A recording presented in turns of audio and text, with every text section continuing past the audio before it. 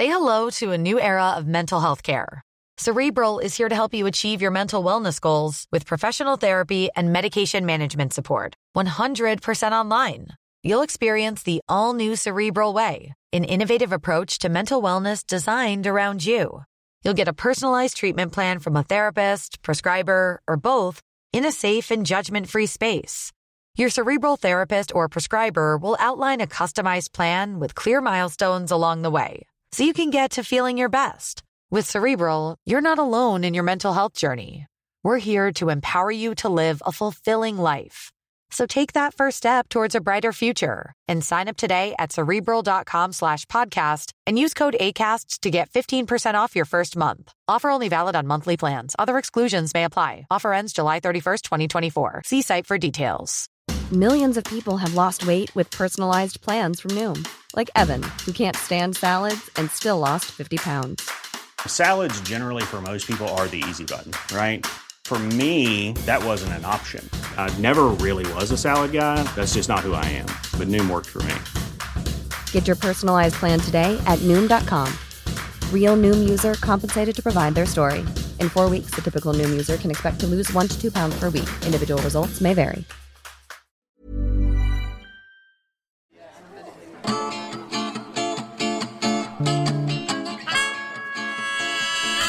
Hello and welcome to Spark. We tell true stories. We tell them live. And we tell them across the UK. This story was told by Marie. At the Brixton Ritzy. When the theme was faking it. So this was about 10-ish years ago. I was single and feeling quite fed up with life. So I decided I wanted to go and live in New York for a few months. And I told my therapist, and she was very enthusiastic about the idea. And she told me that she had a former patient in New York who I really should meet, a man. And I was very excited to hear this because I thought if my therapist is willing to breach patient confidentiality to set me up with a guy in New York, he must be pretty amazing. So as soon as I got to New York, I called him up and he seemed also quite unworried to have had his confidentiality breached. And he suggested that we meet for a picnic in Washington Square Park.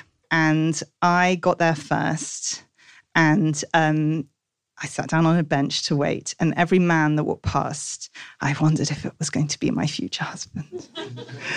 And eventually I saw a man approaching with a little canvas bag. And he was tall and handsome. And he had a kind of like craggy face. He was a very classic New York Jew, even though in fact he had been brought up in Barnet. And I thought, this is the one. And it was. So he came to sit with me and he unpacked the picnic and it was all vegan food that he'd made himself. And he's sort of talking about quinoa and kimchi. And I'm just staring into his eyes and seeing my future and thinking how gorgeous our children are going to be. And he tells me a bit about himself. And what he says is that he works for a company that helps disabled people have access to sports. And he's very passionate about it. It's not just a job. This is his whole life. And even at the weekends, he spends his weekends helping blind people to run marathons. And then he says to me, do you like sport? So when I was at primary school, I really wanted to be on the netball team. And I was asked to leave voluntary after-school netball club because I was putting off all of the other children. And that was it for me and sport. The only thing I run is a bath. But I thought, this man is very good looking, and I'm not a liar, but nor am I an idiot. So I racked my brains a bit, and what I came up with was, I do yoga. And what that meant was, historically, I have done some yoga classes. And in fact, the last time I'd been to a yoga class, I had been doing a leg stretch, and the teacher came over to me and kind of looked at it very solemnly and then said, it's okay, I've seen this before. A little bit like I'd just been to A&E with an apple up my bum. Anyway, the man who helps blind people to run marathons said, fantastic, why don't we go to a yoga class together? And I said, great. And he gave me the link to the yoga school he likes to go to. And I spent some time at home, like reading the class descriptions. And they all said things like a strenuous workout and prepare to sweat. But I picked out the one that seemed least likely to kill me.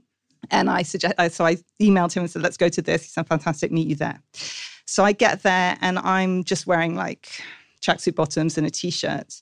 And I noticed that everybody else is in like tiny little singlet tops and micro shorts. And it's really hot in the room. And one of the things I hadn't realized that this was going to be a hot yoga studio. I was not prepared for heat. And then the man who helps blind people to run marathons comes in and he's wearing like teeny tiny little bright red running shorts. And he takes the mat next to mine. And I'm looking at his long marathon running legs, and the teacher comes along and he starts the class. And this is the bit where you'll all think that I'm exaggerating for effect, but this is actually what happened. And do feel free to play along if you'd like. He gave the following instructions. Okay, so everybody, if you'd like to sit in cross-legged position. Okay, and now take your foot and put it on your forearm. Okay, now take your foot and put it on your shoulder. And now put it behind your head. That was the first 2 minutes of the yoga class. So afterwards, he took me to his favorite vegan Japanese restaurant. And he was trying to talk to me, and I was just shaking and sweaty and ill and trying not to throw up on the yakitori tofu. And he said, oh, you did really well. Like, that's the hardest yoga class in New York. And as I was sitting there, knowing that I was never going to see this man again, I thought, are we not all blind marathon runners, stumbling through the dark, trying not to trip over paving stones or run into walls? When you reach out your hand through the dark looking for someone to guide you, it really helps if you already know where you want to go and that the person you are holding on to is going in the same direction. Thank you. That was Marie. Next up, Chris. With another story about faking it. So this is a story about a company where everyone was faking it, but I was the one that brought it down. We need to go back to 1989. Jane Fonda, Workout, The Step. You won't remember it, but it was massive.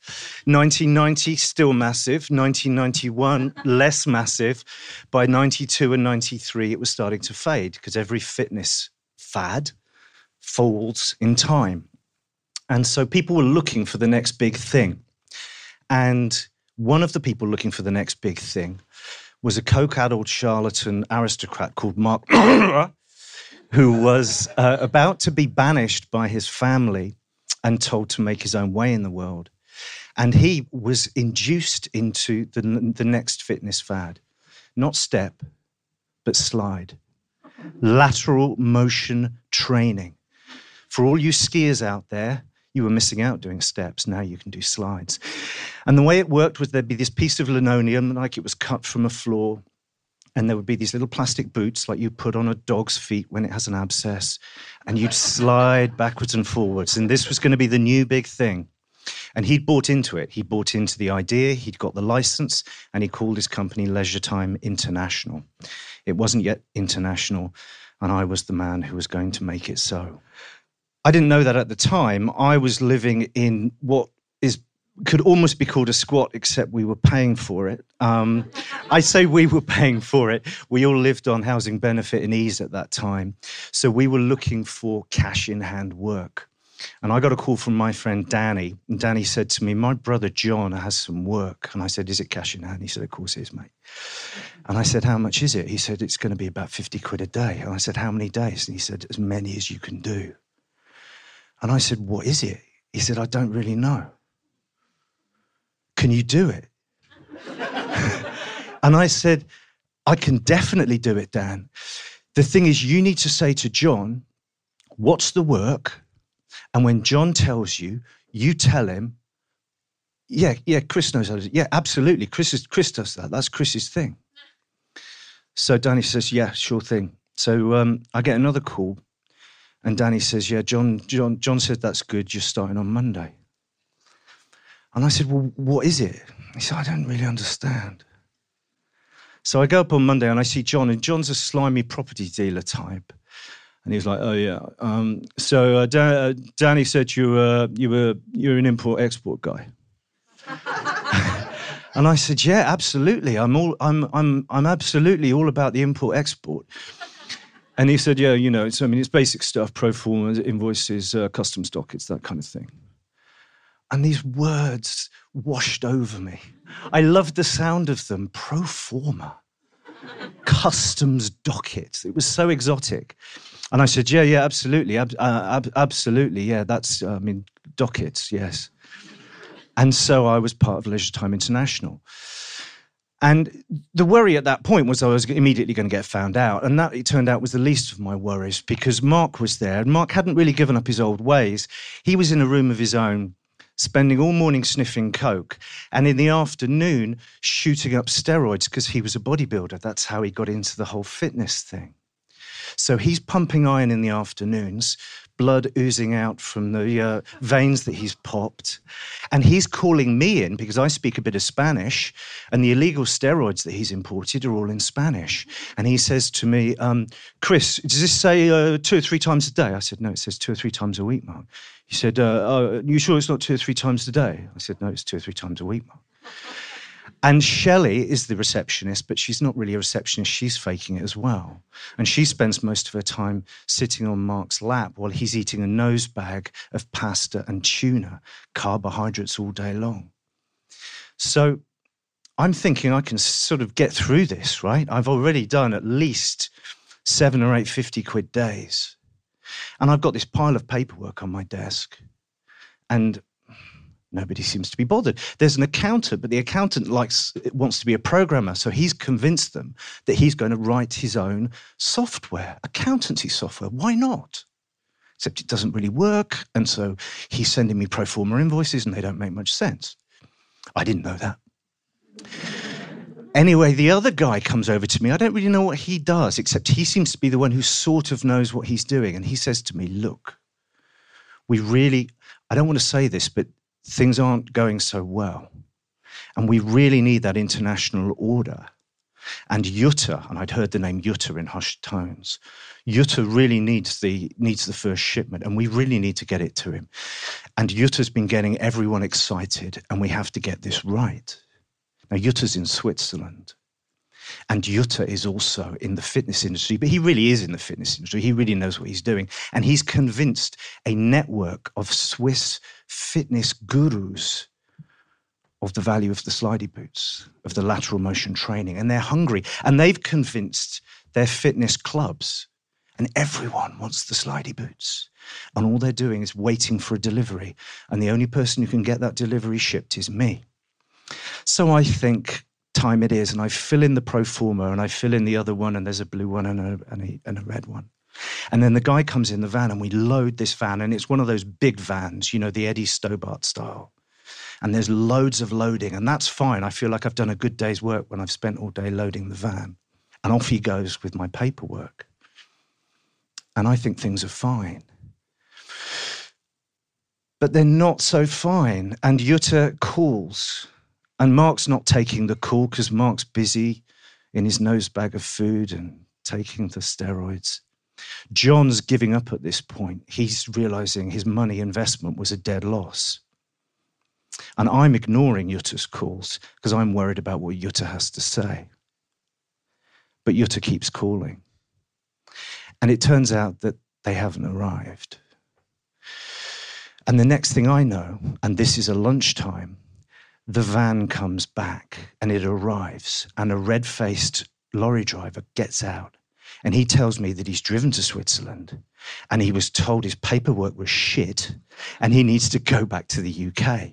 And here he is with the same lorry load full of slidey boots that I packed a week before. And I say, could you just wait there? And I go inside and I come out, and with a big kind of matey smile on my face, I say, I just stole 100 quid from the boss. Here you go, keep it quiet, will you? And I say it in a way that's like, I haven't really stolen 100 quid from the boss, but actually I have. And then he looks at me and he says, well, what am I going to do with these? And I know that there's a storage, like a kind of warehouse above where we work. And I say, well, what we're doing, you see, because the ones that come back, we put them up there. And so he looks at me and I say, I pull out some more money, and he helps me load it up. So we spend the next 2 hours at speed loading the thing up. Nobody's noticing. And we finally stash the entire load in the space above this business. And at this point, the thing is falling apart. And I am about to confess, but the accountant is realizing that his system doesn't work. Mark is losing it. The coke and the pills and the injections are doing him in. John doesn't want to know. And none of them know that above the office is a whole stock's worth of their slidey boots. And you know what? Suddenly the people in Switzerland aren't so interested in slidey boots anymore. Suddenly the gym people are moving on to the next new thing. And the business slowly collapses. I make it another couple of weeks, and then I step out of the door, and they never found out.